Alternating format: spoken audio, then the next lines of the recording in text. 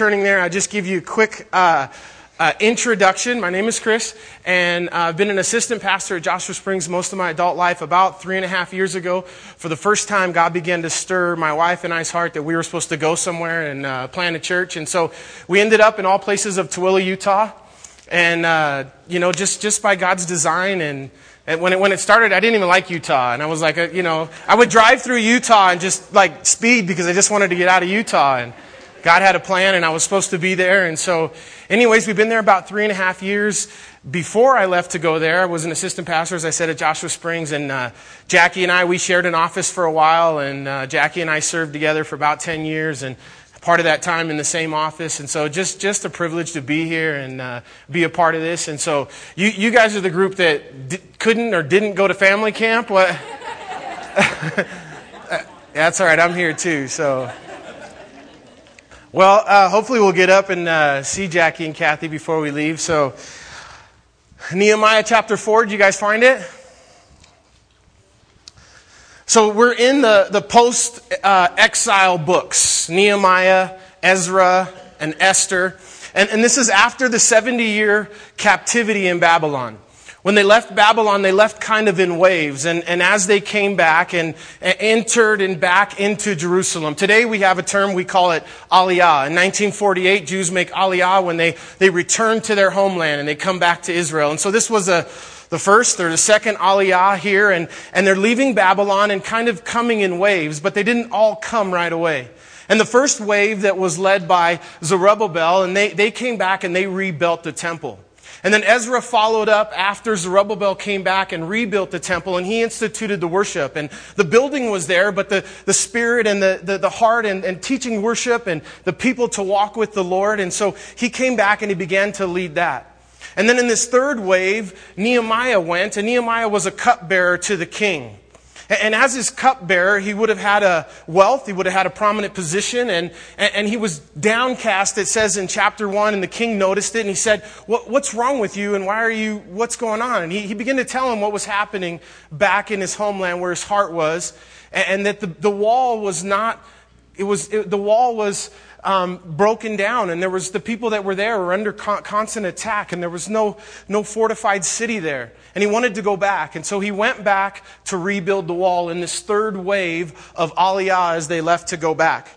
Jesus said, as you guys know, on the road to Emmaus, Jesus, after he rose, he met those two guys, and they're walking down the road, and they don't know who he is, and Jesus is having fun with them, right? And maybe he shaved his beard. I don't know. He can do that, right? Like, he doesn't not gonna have a beard, and he shaved his beard, cut his hair, and they didn't recognize him.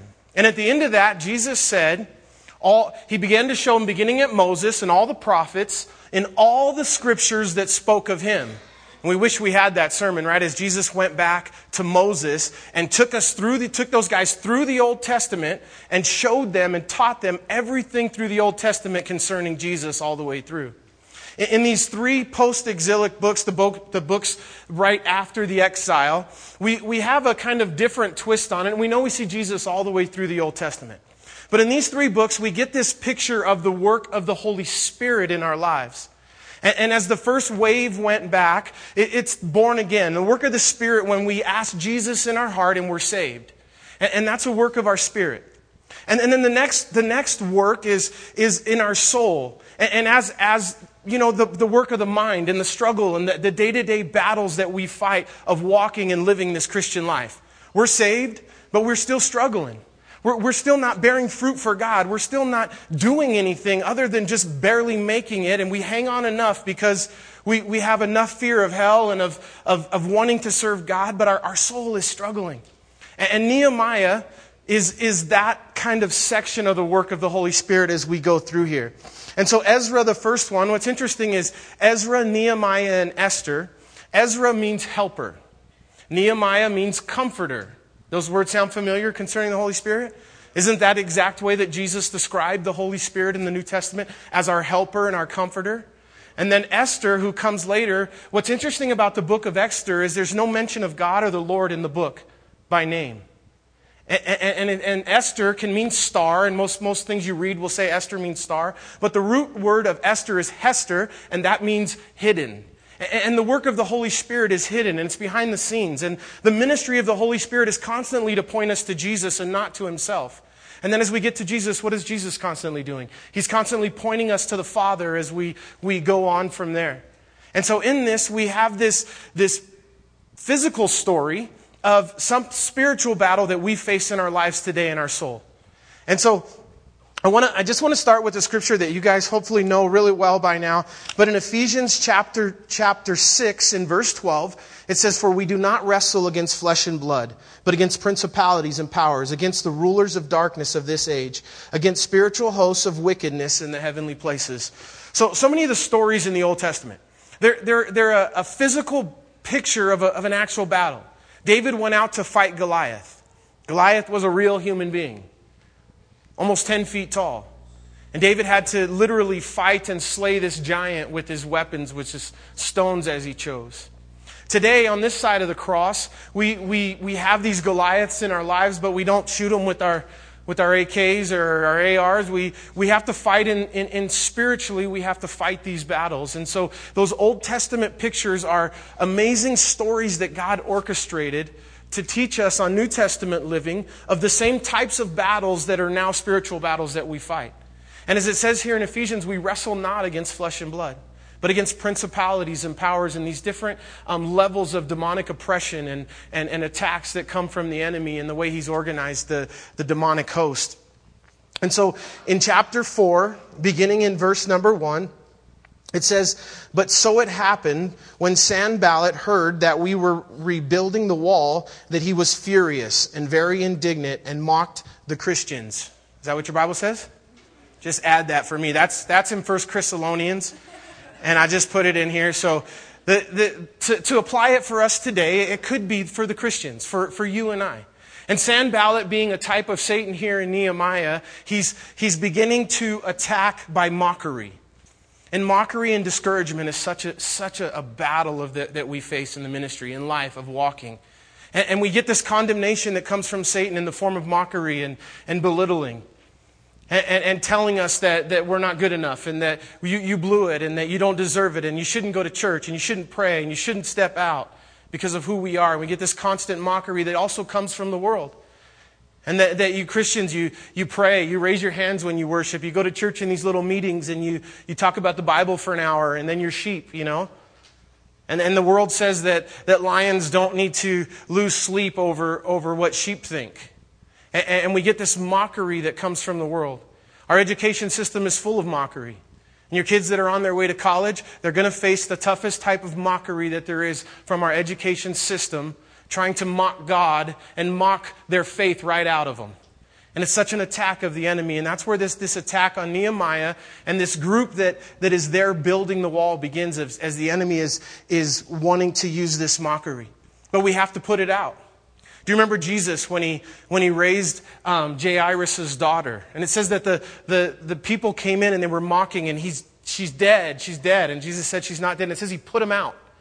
And then he began to perform a miracle. And so in your life, in my life, we have to put those things out and put those things off. And it says that in verse number 2, and it says, "And he spoke before his brethren in the army of Samaria and said, 'What are these feeble Christians doing? Will they fortify themselves? Will they offer sacrifices? Will they complete it in a day? Will they revive the stones?'" Are you talking about the Rolling Stones? Those guys won't go away. There's no reviving them. They're not going anywhere. "From the heaps of rubbish, the stones and the burns." And so verse number 3, and one more verse. And it says, "Now Tobiah the Ammonite was besides him, and he said, 'Whatever these build, even if a fox goes up on it, he will break it down into stones.'" And so they don't really take him seriously. Nehemiah's back in the third wave, and the mockery comes, but at the same time, like, what are they going to do? If a fox runs on the wall, it'll break down. Where Lydia and I pastor, we started with a little Bible study in our home. We had a couple families that we met through Calvary Chapel, Salt Lake City, that we were invited to start. And as we got enough people, and we rented a little storefront on Main Street.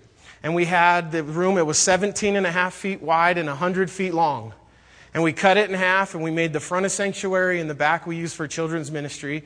And we rented it on August 1st, and we told everybody on September 1st we're going to have our first Sunday. So we had to go in. It was a hair salon, and so we had to fix it up the best we could and paint it. And before our first Sunday, God told us that we were going to need the other side, and the other side had just become available as well, and it was a dance studio, and they were empty.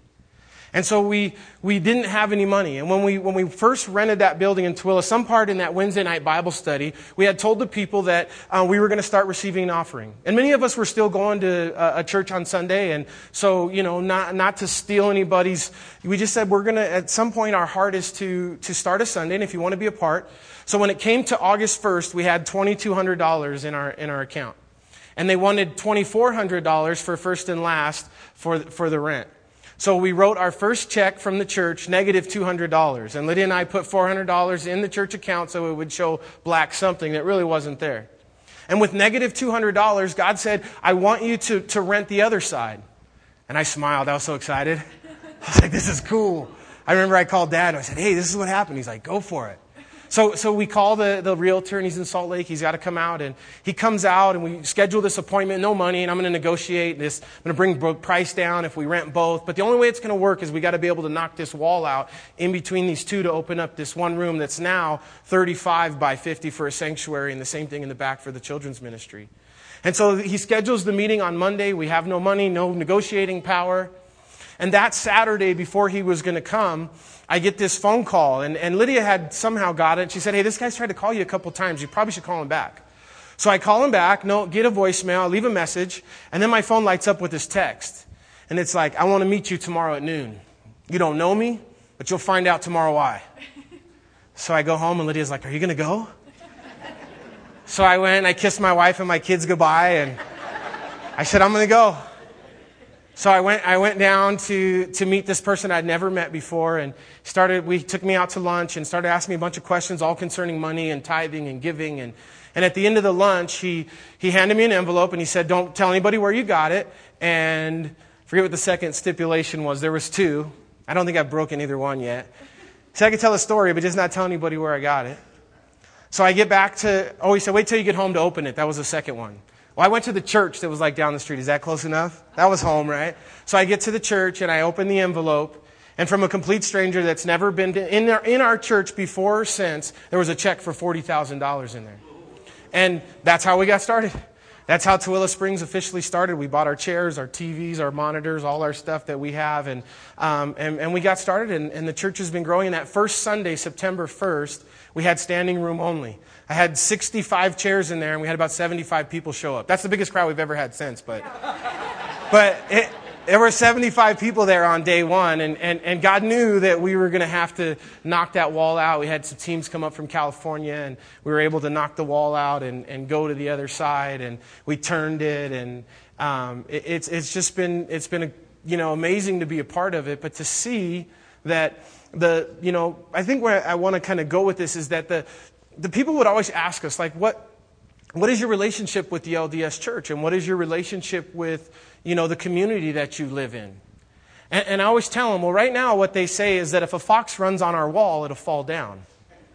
And that's just the truth, because they just really don't, we're just small, and they don't really mind right now. The community that we live in, on paper, if you go to Wikipedia or wherever you find this information, it'll list like 89% LDS. When I read that before I got there, I said, well, that seems really high. There's no way. Since I've been there, I think that it's much higher. And not higher in that's the people that are attending church regularly, but 100% of the people that we deal with that are from that area, born and raised there, the LDS Church has touched their life at some point. And so, when again, with this question, how's the relationship? And I tell them, there's been churches just like ours over the last 20 years that come and go, and they build a little wall, and a fox runs on it, and it falls down. And I said, they don't pay us any mind, really. They're not worried about us, because they've seen church plants just like ours in that city. The building that I'm in was a church at one time. And since I've been there, this thing happens. These churches spring up and plant, and some of them are good church plants, and then they can't make it, and they try to get together to make one church, to make it work, and things fall apart. And so, we want to get to the point where we're kicking on the gates of hell. Where we're making noise, where they can't ignore us anymore, and they can't mock us that a fox is going to run on the fence and it's going to fall apart. And then he goes on and it says, in verse number 4, "Hear, O God, for we despised, turn their reproach on their own heads, and give them as plunder to the land of captivity." And so immediately in verse 4, Nehemiah begins to pray. And for me personally, when I became a Christian, I was 20 years old. I was alone in my room by myself watching TV. I wasn't watching TBN. Nor should you. But anyways, it was actually Dr. Charles Stanley. And I had a ton of garbage that I won't really get into today with you in my life. Tons of baggage in my life. I was raised by a single mom in L.A. And just everything that goes with it. My life was a complete mess, going nowhere. And when I was in 7th and 8th grade, I had a neighbor kid, and they had the biggest house in our neighborhood on our block. It might have been the only house on my block, and the rest were apartments. And they had a trampoline in the backyard. And I know that's commonplace, but when you're in inner city LA, like a trampoline is the coolest thing you got. And so we'd always want to hang out at their house. And they had a rule at their house that if you spent the night on Saturday night, you had to go to church with them on Sunday morning. And so I was going to church. I would go hang out with Jason, who was eventually the best man in my wedding, and the Haber Tape family. And I went there, and in junior high was the first introduction I ever had to church or God. And it was through it was a youth group. It was actually an Awana program, a junior high Awana program, when I was in 7th and 8th grade, and I attended for 2 years. And being the competitive person I was, they had a memory verse competition. And so as soon as you say the word competition, like I don't care what it is, I wanted to win it. And I thought, despite myself, I had to memorize scriptures, but I didn't care. I wanted to win it. And so 7th grade, I was the memory verse champion of Awana. And I'm still bitter about it because in 8th grade, another kid tied me, and I'm a co-champ in 8th grade. But in 9th grade, and as life went on, that was it. That was the end. I stopped going to church, and nobody in my family was Christian. And life just swallowed me up. And when I was 20 years old, in a bad place, alone in my room, I asked Jesus into my heart to be my Lord and Savior. And from that point on, I know that God had delivered me, physically delivered me from all the bondage that was in my life. But I didn't necessarily walk in that deliverance immediately. And I continued to struggle, and I went through a period of time for about 6 months where I was kind of back and forth, and I was in church on Sunday with my hands raised, and on Monday I was doing things that I used to do before I was a Christian, and shortly after I got saved, God opened the door that I had to move out of L.A., and the same family in junior high, 7th and 8th grade that led me to Christ had moved to Hemet, California. And they were involved in a Calvary Chapel church in Hemet, California. And they said, "Why don't you come up here and live with us?" And so I moved to Hemet. And I spent almost 2 years in Hemet, living with the Haver Tape family and attending a Calvary Chapel in Hemet. It was a smaller Calvary Chapel San Jacinto. When I first started going, and I was struggling, and when I had a free moment, I would go back home to L.A. and I would, and I can remember one time I'm coming back from L.A. after a weekend of being in this newly saved period of struggling with my soul, and my spirit was born again. And struggling, and I'm driving, and I had the radio on, Christian radio in Hemet, and the 2.5 hour drive to LA. And on the way home, I hadn't had the radio on all weekend, and on the way home, I turned the radio back on for the first time, and it was still on Air One or K-Love, whichever one it was. And it was the first lyrics that came on the radio was, "The sun has come and you've been left behind."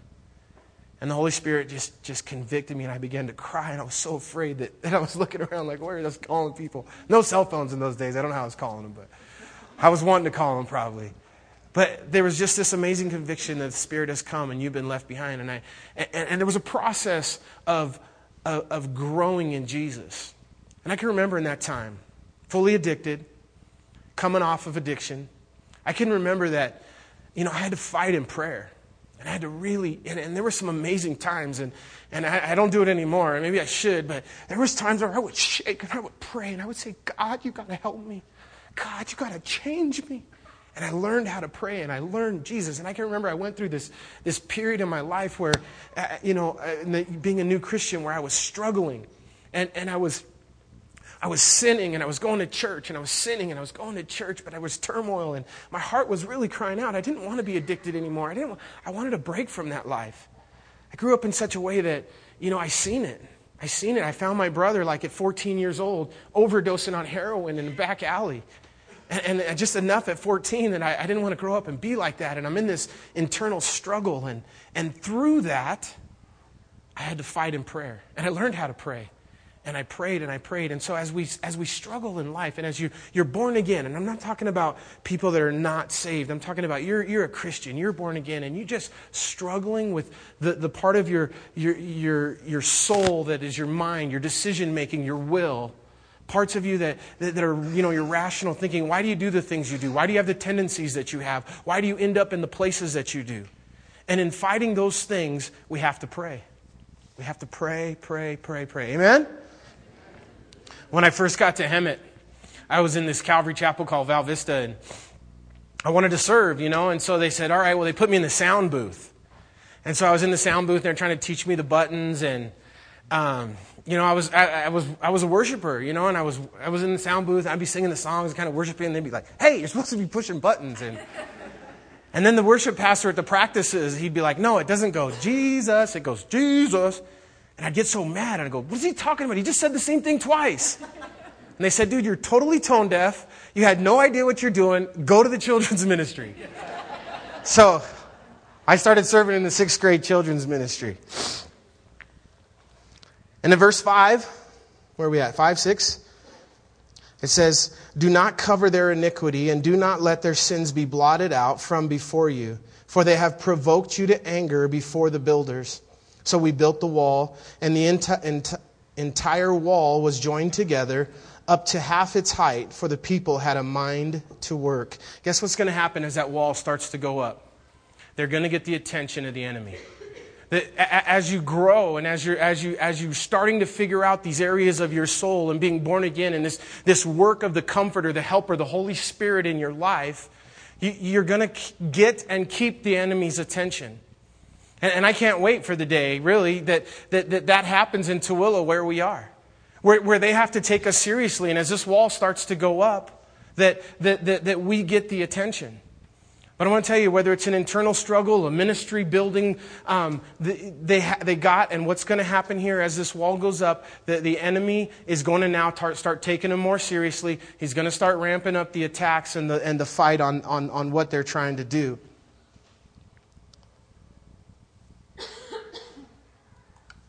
And then there's a little phrase there, I think it's repeated twice here. Verse number 6, they had a mind to work. I love that phrase. The ministry is work. But not only just in ministry and in the things we talked about, cleaning the church and setting up chairs and taking down and the work of here, but in your life personally, it's work to be a Christian. It's work to have victory. It's work to build something. Right? Something that's worth having, you work for it, you earn it. It feels better at the end of the day if you had to work and build it yourself and earn it. And if things are falling apart in your life, it's time to fight. It's time to work. And things don't get better just on their own with time. When I was a kid, I used to play a lot of basketball, and I had white man's disease. I wasn't fast and I couldn't jump high. When I jumped really high, you could get a piece of paper under my feet. Sometimes 2. And I can remember being a kid and just thinking all the time, like, well, as I get older, I'm just naturally going to jump higher. And, I'll be dunking by the time I'm a sophomore. And sophomore year came and I still couldn't touch the net, And life is that way. You don't just, because life goes on, things get better. You have to work. You have to have a mind to work. You have to do something. You got to start praying. Start seeking the Lord. Start growing. Start fighting for those things, those struggles of your life. Fighting for your families, for your children, for your struggles, for that part of your soul that the enemy wants to attack. And it says in verse number 7, so now it happened when Sanballat and Tobiah and the Arabs and the Ammonites and the Ashdites heard that the walls of Jerusalem were being restored and the gaps were being closed, that they became very angry. I find that in this term gaps, right? And we use that term as Christians, right? It's one of our Christianese sayings, stand in the gap. Let's stand in the gap for a brother or sister. Let's pray. Let's be there. And as we have gaps among our different denominations and different faiths, and you find that the more spiritual somebody becomes, I think the less denominational we become, and the less worried we are about what tribe we're from and what our doctrinal differences are. You know, in all those areas, I think it's important that we remember that those are family matters. Those are our family and the body of Christ. And in family matters, it's not good for the world to see us bickering among family members all the time. Jesus said, it's your love one for another. By this, they'll know you're my disciples. You know, if people want to argue with me sometimes about, family matters and get real indignant on having to be right on one side of the issue and what tribe you're from, whether you're from the tattoo tribe or the no tattoo tribe, or you're from the speak in tongues or don't speak in tongues tribe, or you're from the once saved, always saved, Jesus can't make, or God can't build a rock big enough, he can't move it tribe. And I ask him, I say, what did Jesus say the greatest commandment was? What is the most elementary principle of Christianity? Love the Lord your God with all your heart, mind, and soul. And the second is like it, love your neighbor as yourself. Have you mastered that? And if you haven't mastered the most elementary principles of Christianity, why are we fighting about these other things? And why are we causing division among the family? Now, I get it, right? Study to show thyself approved, a workman who need not be ashamed, rightly dividing the word of truth. And I get it. And I think it's right. But at the same time, in family matters, we want to close that gap. We want to stand in that gap. We want to focus on doing something for Christ and not fighting with other Christians about what they're doing or not doing. And not arguing about doctrinal differences among believers when maybe we could be out sharing the gospel with somebody that doesn't know Jesus. Amen? James tells us in James chapter 1 and verse 12 that there's a special crown for those who love Jesus. Special crown for those who love him and love his appearing and look for his appearing. I want to wear that crown. How about you guys? And then what do we get to do with that crown? We get to cast it at his feet, right, when we see him. Because when we see him, that's going to be more important than that crown. And when we see him, that's going to be more important than whether we had perfect theology or doctrine. Love the Lord your God with all your heart, mind, and soul, and your neighbor as yourself. It goes on in verse number 8, and it says, all of them conspired together to come attack Jerusalem and create confusion. And so the enemy is now conspiring against the believers. Along that same vein, we sometimes in ministry and in life, the biggest attacks come from the people that are close to you. The biggest attacks on churches usually come from those within the church. In the 3.5 years that Lydia and I have been in Tooele, our biggest spiritual battle that we've had to face, that we shed more tears over in the last 3.5 years, came from within. People within our church that caused us a ton of pain. Went to Calvary Chapel, Salt Lake, and started telling lies about us and created. Thankfully that we worked it all out, and what's a miracle is they're still there.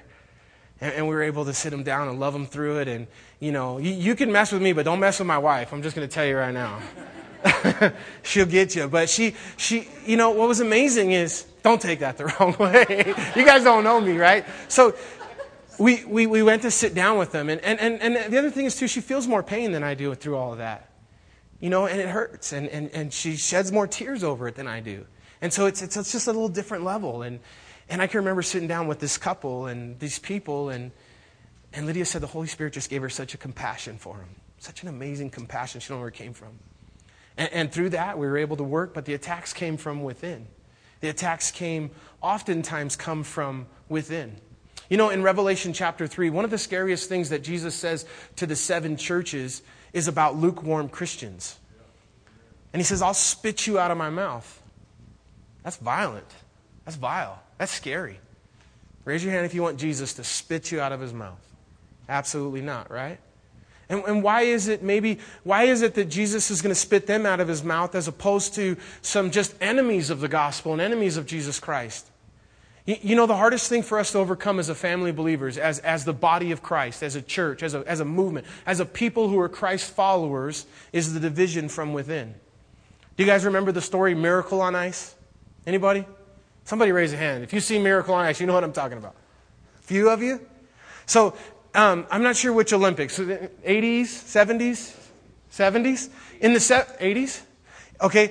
During those Olympics, the other countries were still using professional athletes in the sports. Remember the Dream Team with the basketball, and we had like Jordan and Magic Johnson, all those guys? That was the first professional team that we put in the Olympics. Before that, we only used amateur athletes. And in hockey, the Russians were the most powerful force on planet Earth in hockey. Nobody even touched them. And we had this ragtag group of amateur athletes that had to go and face professional athletes against the Russian, what do you call them? Juggernauts. I don't know. The Russian powers. And with the Miracle on Ice, we beat the Russians. Disney even made a sweet little movie about it. But I tell you, there's one thing that team, that American team, that they could have not overcome. And if their goalie or somebody on their team was given the Russians' goal, that's something that they would never overcome. And when somebody on our team is playing for the other team, somebody on our team, and that's why Jesus said, if you're lukewarm, I'll spit you out of my mouth. Because it's the biggest obstacle that among the body that we fight. And so we don't want to be lukewarm. And it says in verse number 10, then Judah means praise. Actually, verse 9, there's one more thing in verse 9 I want to show you. Nevertheless, we made our prayer to our God, and because of them, we set a watch against them day and night. Just 4 things I want you to pick up out of verse 9. You can underline them. Prayer, watch, day, night. Jesus said what concerning the end times that we live in today? He said, pray, watch and pray, right? Watch and pray. That's the instruction that Jesus gives us after the Olivet Discourse. He tells us what's going to happen in the end of the world, when He's coming, and then He tells us what to do about it. And what to do about it is watch and pray, a theme throughout the New Testament that Jesus Himself taught. And the other part here, it says night and day. And what we're going to see as this thing goes on, as Nehemiah and his people came back, and this enemy began to ramp up the attack on Nehemiah and his people, that it says that it was a night and day fight. And I highlight that because I think sometimes our Christianity and fighting for victory, and again, don't forget what I'm talking about. I'm talking about matters of the soul. I'm talking about that part of your body that makes decisions, and that is the will, and that is the struggle between the flesh and the spirit. And sometimes our Christianity is by day and it's party by night. It's something that we do in the day and until we're on vacation, until we get away, until we take the nights off and we work in the day. But this fight that they were fighting was night and day, and it never stopped. And then Judah, which means praise, said the strength of the laborers is failing, and there is so much rubbish that we are not able to build a wall. You guys ever feel like there's a bunch of rubbish in your life and it's in the way? There's a bunch of trash. Whether it be trash that you brought on yourself because of struggles, because of sin, or whether it's just the rubbish of life and the enemy. And in Tooele, as we fight, there's just so much rubbish. It just feels like, and it's discouraging. It's very discouraging. And we face these just spiritual battles, again, of discouragement, and this same way that Satan started here. And as we try to build, and there's all this rubbish. I can remember we were going through some stuff recently, not apart from what I already shared with you guys, and just been a rough week, and just tons of stuff going on, spiritual battles and fighting and struggling. And I'm at church on Sunday morning, and I get a call from my wife, and she tells me that that morning she was in the bathroom, and she was getting ready, and just kind of a little downcast and praying. And she said for the second time, I think she said in her life, she heard almost an audible voice. And it said, I haven't even touched your children yet. She knew that wasn't God. That was the enemy. And just that fear. And praise God, she's a spiritual woman, and, God began to minister to her, and she opened the Word, and God had a word for her of encouragement. And, she called me, encouraging me, and just that there was victory. But just that fear of the rubbish and that fear of stepping out in God, that, we have an enemy. And he's not going to stop. He's not going to stop, but guess what's going to happen? This wall's going to go up. Churches are going to get built. Lives are going to get changed. Jesus is going to win. Amen? Amen.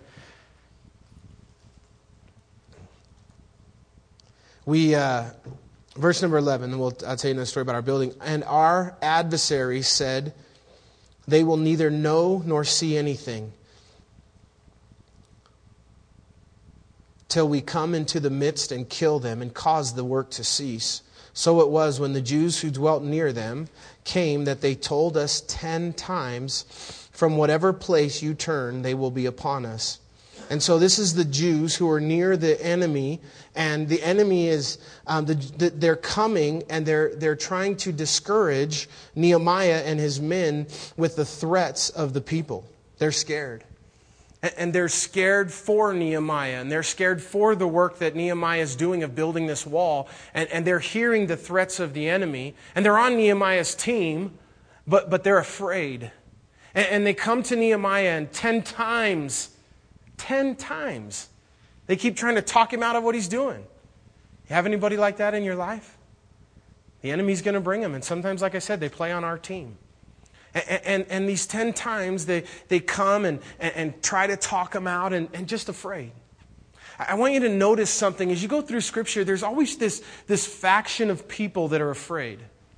And how many times, right? We always hear that it's said, Jesus, or the Bible says 365 times, do not be afraid, do not be afraid. And God's not going to repeat something 365 times if it's not valid and you don't need to hear it, because your tendency is to be afraid. You know, most major stories in the Old Testament, there are these big like battles. There's always this line in there somewhere where God highlights and he shows us that there was people that were afraid. You think of David and Goliath. I think of David and Goliath. You know the thing that breaks my heart about the whole David and Goliath story is that there was mighty men of war in the Israeli army. It's not that they didn't exist. There was giants that knew how to fight. There was strong Israeli soldiers, Jewish soldiers that were armed, that were big, that were tough, that were proven in battle. And they were afraid.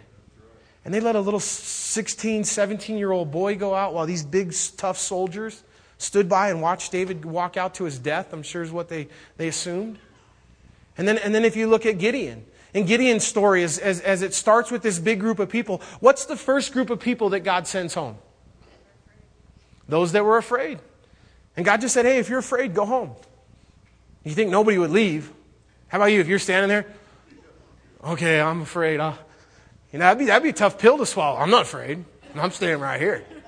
But no, they left. They took off. A bunch of them. They were afraid. Remember when Jonathan was facing the entire Philistine army? And he had just his armor bearer, and who knows what Jonathan had for breakfast that day. I wish I knew. I'd like to eat it for breakfast, lunch, and dinner every day. But Jonathan is standing there and he's looking at the entire Philistine army. And I don't remember the numbers, but the chariots and soldiers, it says the soldiers you couldn't number them because there were just a mass sea of soldiers and chariots and horsemen. And Jonathan's looking down at him and he says to his armor bearer, hey, what do you say? Just me and you go down and fight that whole army. And so they go down and they charge. And then as the story progresses, the battle begins, they begin to push them back and create confusion. There begins to become army. And you know what it says the other men of Saul's army were? It says they were hiding in the rocks and the clefts because they were afraid. And eventually they came out when the other guys got the victory. But being afraid to step out for what it is that God's called us to do. I'll tell you, it's scary where we are right now in Tooele. We have a grocery store building, and it's cool to be in a grocery store building and see how beautiful it is and what God's done here. But there's a former grocery store in Tooele. It's 21,000 square feet. They want $700,000 for it. So we're only like $650,000 short. And it's a mess. It's a mess. I mean, you name it. From the plumbing to the electrical to the roof to it's just a mess, you know. And we've been negotiating back and forth with them, trying to make it happen. And it's scary. It's scary. And we've just been praying, God, we don't want to go before you. We don't want to go behind you. If you're calling us, we want to step out. You know, when I got to Tooele, I was asking God, and I think the people around me don't like this, you know. But I was asking God, I was saying, God, we want some faith stories of our own. I'm tired of telling all Dad's faith stories. You know, I need some of my own. Can you make something like really hard happen or really scary so that I got a cool story to tell? And he says, okay, here it goes. And so we're looking at this building, and we're back and forth, and we make this kind of ridiculous offer, and they won't even counter. It's so ridiculous, and according to them, and we go back and forth, and then we think, okay, we're just going to wait them out. The building's been dark for 7 years, and so we restarted the negotiations with some different kind of plan, a different idea, different LOI, and so this last week they accepted our offer. So now we have an offer on the table that we'll see what happens, you know, and we're just continuing to seek the Lord. We're just going to step out and just hope, and there's a lot of fear. There's a lot of fear, and there's a decision to make. Do I go hide in the cracks? Do I stand like the soldiers and watch David go get the victory? Or do I step out in faith? Do I step out and make some faith stories of our own? And just, and we never want to step out if God's not in it. When God called Moses and he said, Moses, I want you to go. You know the story in Exodus, right? Moses prays and he says, Lord, I'll do whatever you want me to do, but Lord, I'm not going unless you go with me. And God says, hey, I'll go with you. I'll go with you. I'm with you. I'm standing right next to you. And at that point, Moses went out. And that's always been our prayer. God, if you're standing next to us and you're calling us, then we'll step out. And so pray for that. If you think of Tooele, pray for our building. Hopefully we'll be in. We're going to try to put together some missions teams, construction missions team. So if you want to do some short-term missions, like 4 hours from your house, for free. I tell the Bible college students at Joshua Springs, I say, we have this great internship program. Actually, we had Tommy and Destiny on it too. Wonderful internship program. You move out to Tooele, you get a full-time job, you volunteer at the church, and as long as you're tithing, then you can be a part of the internship program. And so that's our internship program that we have right now. And so, just again, keep that in prayer if you would for God's will. And we've never had any kind of explosive growth at our church.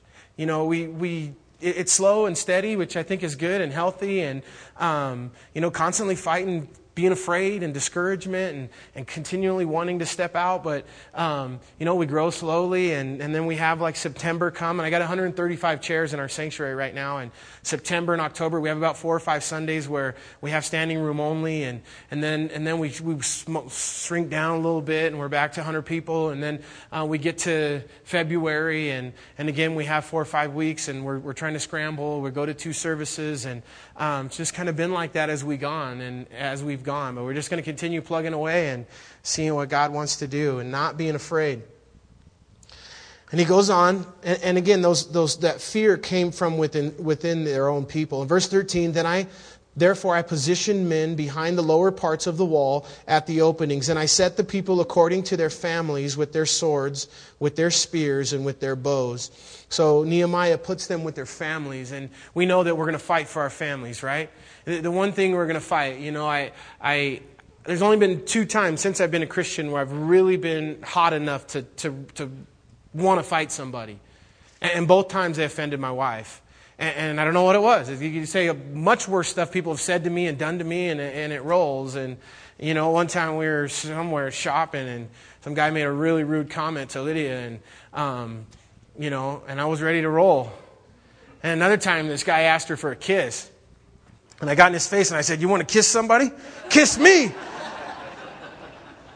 But those are the only 2 times I can remember, ready, mad enough that I'm willing to fight. And, and that's just it. And so the Lord, by the instruction of the Lord, and as the Holy Spirit, He puts them together with their families, and they're going to fight together with their families. And, in everything that we do in our ministry, we try to keep the family involved, and we try to, wherever our life is, our family's there. And we understood, Lydia and I understood that when God called us to Tooele, He didn't just call us, He called our kids.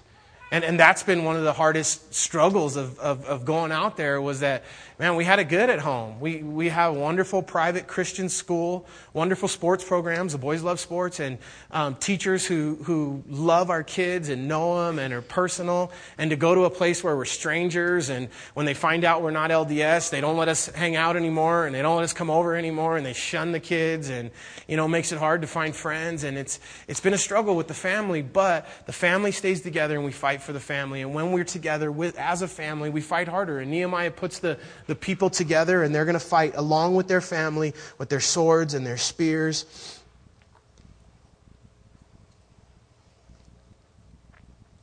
In verse 14, and it says, I looked and arose and said to the nobles and to the elders and to the rest of the people, do not be afraid of them.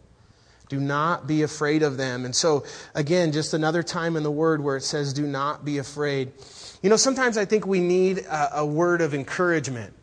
And that's just a reality. And for Lydia and I, what's been really cool is that, as we've kind of ventured out, when we get afraid and we get discouraged, God always does something when we need it to keep us encouraged.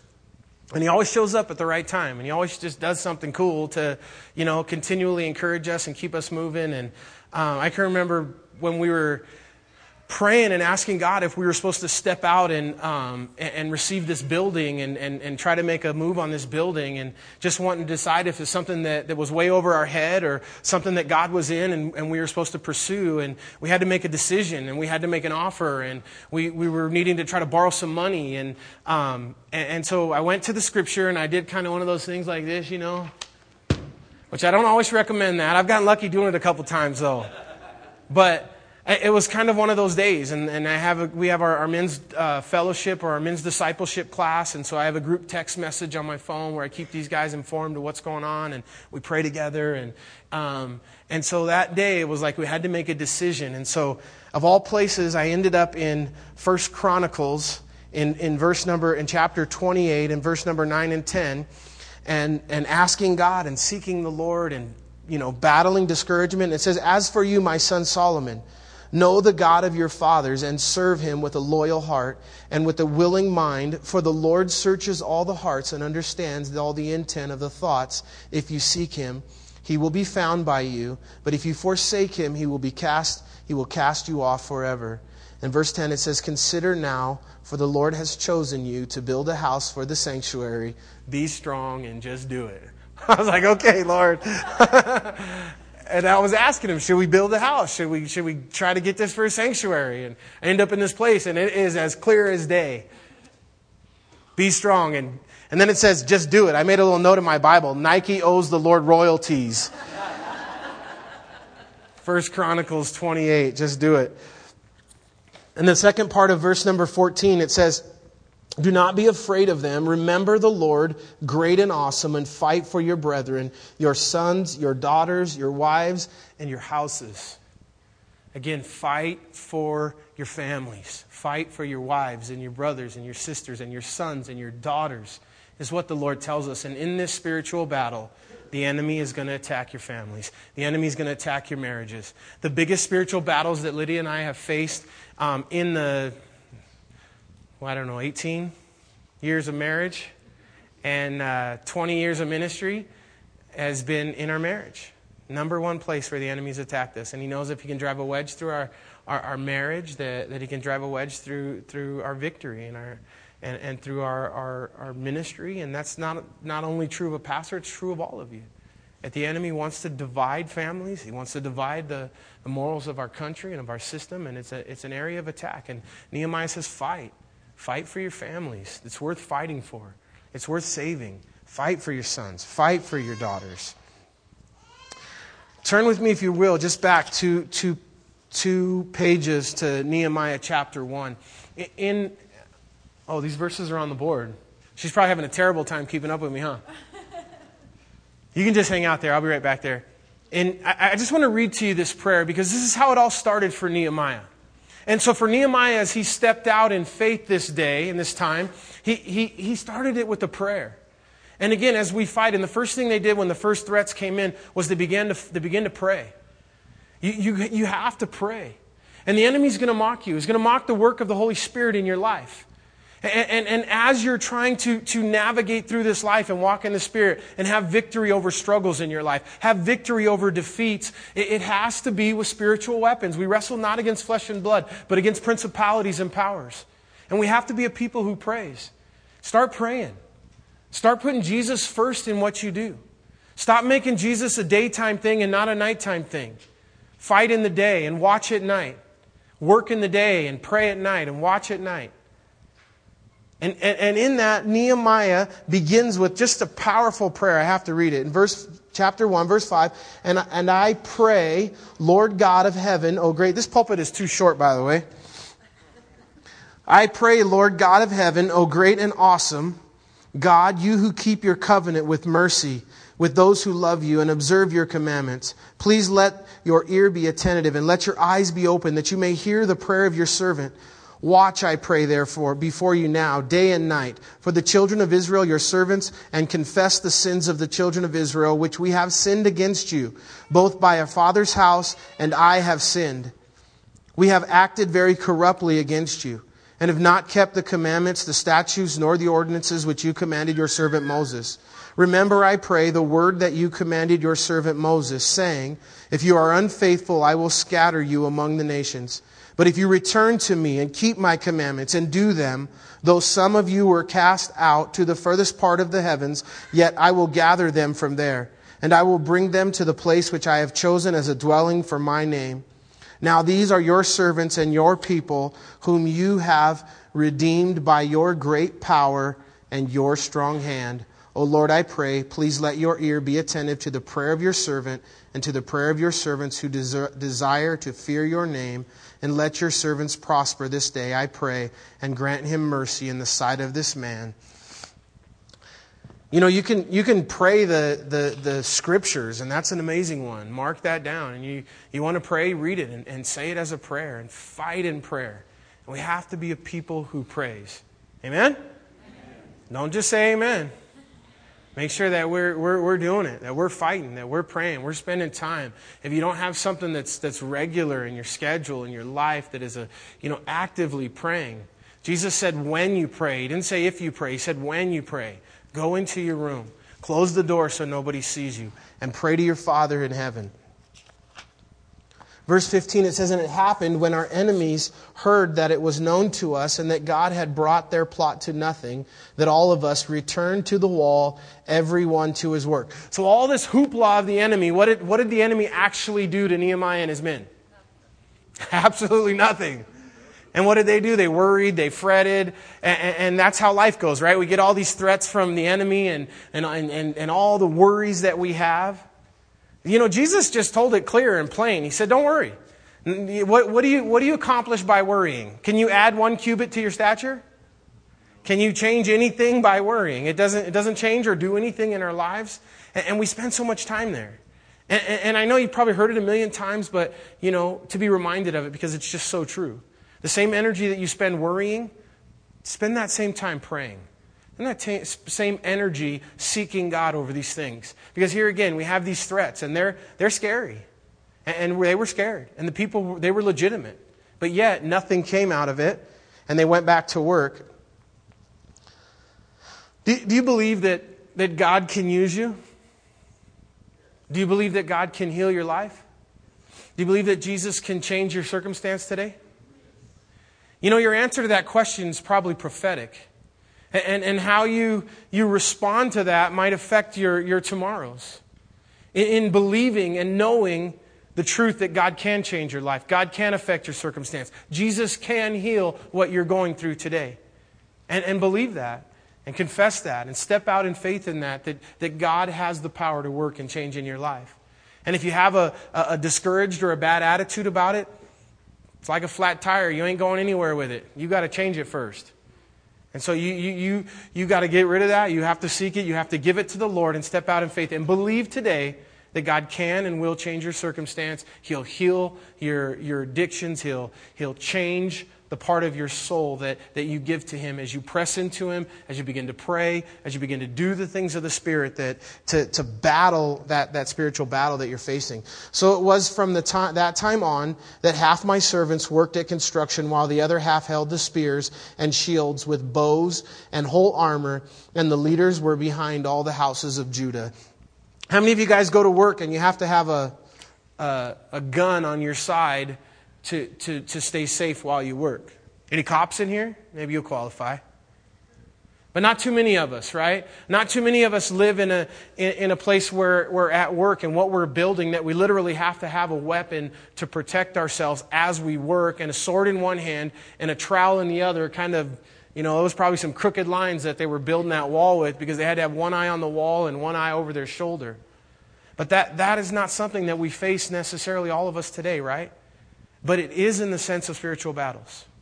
Your life is that way. In a spiritual sense, you fight battles all day spiritually. So get in the fight. Don't be like, here I am, you can't see me. It's not going away. It's still there. There's still a spiritual battle that you're going to fight. Take up your weapons and fight them. And it says in verse 17, those who built the wall and those who carried burdens loaded themselves so that I just read that, huh? With one hand, they worked at construction, and with the other hand, they held a weapon. So that's where you hear that term, the sword and the trowel. What does a sword in the Bible represent? It represents the Word of God. And so the Word of God is key in our lives. I had a dream. And I don't put much stock in dreams, especially mine, because I don't know that God speaks to me through my dreams or not, but I know He speaks through the Word, so I can trust the Word. So I just read the Word. But I had a dream, and I was speaking at a Calvary Chapel, and I was totally lost, and I couldn't find it, and I was going through this town, and all these people were there, and I kept asking them, where's Calvary Chapel? And every one of them knew exactly where Calvary Chapel was, and they were all pointing me in the direction. And I finally got there, and in the dream it was like, everybody knows where Calvary Chapel is, but nobody's there. Why are they not there? And I don't know what the answer was or what it was, but I just remember feeling a burden. Like, people might know where our churches are, but there's a reason why they're not in them. They might know what's here and who's there. And is it exclusivism? Is it... What is it? Is it that we're not out inviting them, reaching out? And we need to be out there inviting and welcoming and loving. And we have to have something that they want or that they see as fruit in your life. And that can be as simple as dealing with the joy in your life. And I just want to encourage you this morning, if you struggle or you lack joy in your life, jump on it with 2 feet. And I know it's a struggle. I'm not the poster child. I'm not saying that I am. But I do know this, that Jesus was really interested with your joy. He was really concerned about you having joy. And the last 72 hours of His life, when you think He would have been thinking about Himself, it says over and over again that He was concerned with your joy and my joy and our joy, and that His joy may be in us and that our joy may be full. And that one of the characteristics that Jesus is concerned about among Christ followers is just a level of joy in our lives. We're almost done. And it says in verse 18, and every one of the builders had his sword girded by his side as he built, and the one who sounded the trumpet was beside him. And so there was a guy that was there, and he was to sound the trumpet. We live in a day today where we're also listening for that trumpet call. And that trumpet call will come faithfully. And in verse 19 it says, and they said to the nobles, the rulers, and the rest of the people, the work is great and extensive, and we are separated from one another on the wall. And whenever you hear the sound of the trumpet, rally to us there.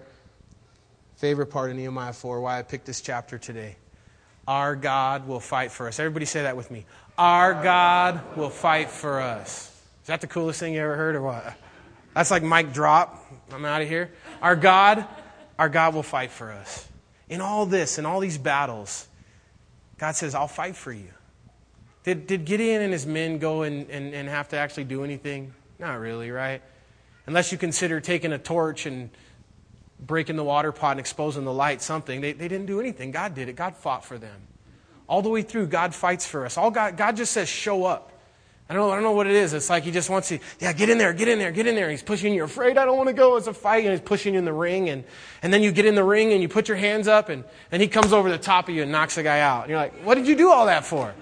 Oh, I'm going to fight for you. I just wanted you to step out. And it's like having a big brother, right? One good thing about I was the youngest of 8.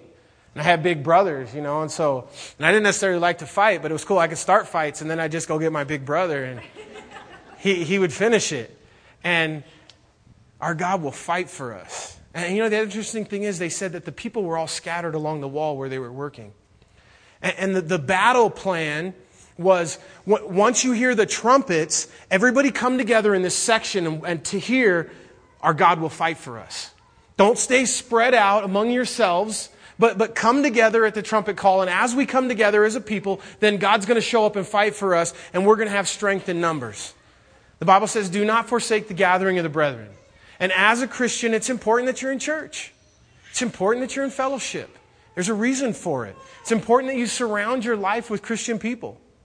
Find other Christian people. And, for Lydia and I, when we first got married, there wasn't a ton. We had a couple couples we hung out with, newly married, and there was just nobody that we were on par, that we really wanted to hang out with, that wanted to serve the Lord. And so rather than compromise and hang out with certain people, that we just didn't hang out with anybody. We hung out with our parents a lot. And we just wouldn't compromise. And then what happened? We just started praying, God, bring us Christian. And then before you know it, we got 40 young couples in our living room for a Bible study. where God was just bringing people that we could fellowship with. And so in our lives personally, you need to be in church. You need to be around other believers constantly in your personal life, in your worship life, in your corporate life. And that's what Nehemiah tells the people. Bring the people together because there's strength in the numbers. And when you get there, God's going to fight for us. And so the other thing is just in this whole story, in the whole battle, in this whole picture that we have in these 3 books that are pictures of the Holy Spirit in our life. They're pictures of the work of the Holy Spirit. Helper, Comforter, and Hidden. These 3 post-exilic books that describe for us that today that we live in the work of the Holy Spirit in our life, that God's going to fight for you. So put your trust in Jesus. Whatever your problems are this morning, whatever your struggles are, whatever you're going through, I want to encourage you that our God will fight for you. And believe that. And don't allow the mockery and don't allow your own discouragement to win out. And believe that God will fight for you and He wants to fight for you. God always shows up and just does it. And He does something we can't do when we can't do it. We're almost done here. And it says in verse 21, actually I have a little note here I want to talk about real quick in verse 20. You know the cool thing about God is? How would you guys like to fight for a commanding officer that's never lost a battle? That's the kind of commanding officer that we have. And so if that's the case, we can fight for him. And it says in verse 21, so we labored in the work, and half of the men held spears from daybreak until the stars appeared. And at the same time I also said to the people, let each man and his servant stay at night in Jerusalem, that they might be our guard by night and the working party by day. So again, that same thing that I told you guys about. So you can underline there in your Bible, if you highlight it, guard, night, day, working party. So we party by night and we work by day. But it says they had a working party in the day, and then they stood guard at night. And again, we don't ever want to take any time off, knowing that the enemy doesn't take time off. Satan doesn't take time off in your life. His attacks are not going away and they're not taking time. In verse 23, it says, so neither I, my brethren, my servants, nor the men of the guard who followed me took off our clothes, except that everyone took them off for washing. You know what? You know when the spiritual battles and struggles, you know when they cease in your life? Never. Never. They don't. We're going to continue to battle. They could stop, I guess, if you stopped stepping out for the Lord. There was a group here in Israel, these guys that came and gave the 10 warnings. They were telling Nehemiah and his people, hey, we've been back in the land for a while now, and we're fine. Nobody bothers us. Just stop building walls and stop doing something for God and come over here and maybe you won't experience it. But for those that step out and those that want to be used by God, those that want to do something for the Lord, you're going to fight spiritual battles all the way through and finding joy in the fight. And victory along the way, because there's victory in Jesus. Amen? Amen. Let's stand.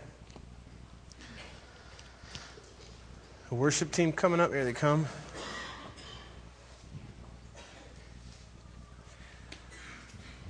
So we want to pray for you guys today. As we sing this last song, Lydia and I will be up front. And if anybody needs individual prayer, we'd love to have the opportunity to pray for you and pray with you. If you're struggling with something today, something in your life, and God's just calling you to step out in faith, and it's been a struggle, and there's been a lot of discouragement, we want to encourage you today that our God will fight for us. All you got to do is show up. Just get in the ring. Don't be afraid that Mike Tyson is in the ring. Just jump in. And as you jump in, God's going to show up and fight for you. Amen? Amen. So again, we'll be up front if anybody would like individual prayer. Let's pray. Father God, we come before you and we thank you, Lord Jesus, so much for this day. And Father, we thank you for your word, Lord. And God, we pray for anybody in here this morning, God, who you've touched, God, who has a struggle in life and needs a victory. And that, Lord, we would fight in prayer. And that, God, that we would find victory and that we would step out and be sold out for Jesus. We wouldn't be lukewarm. And God, that we would come home. And Nehemiah chapter 4 is Aliyah. It's about coming home.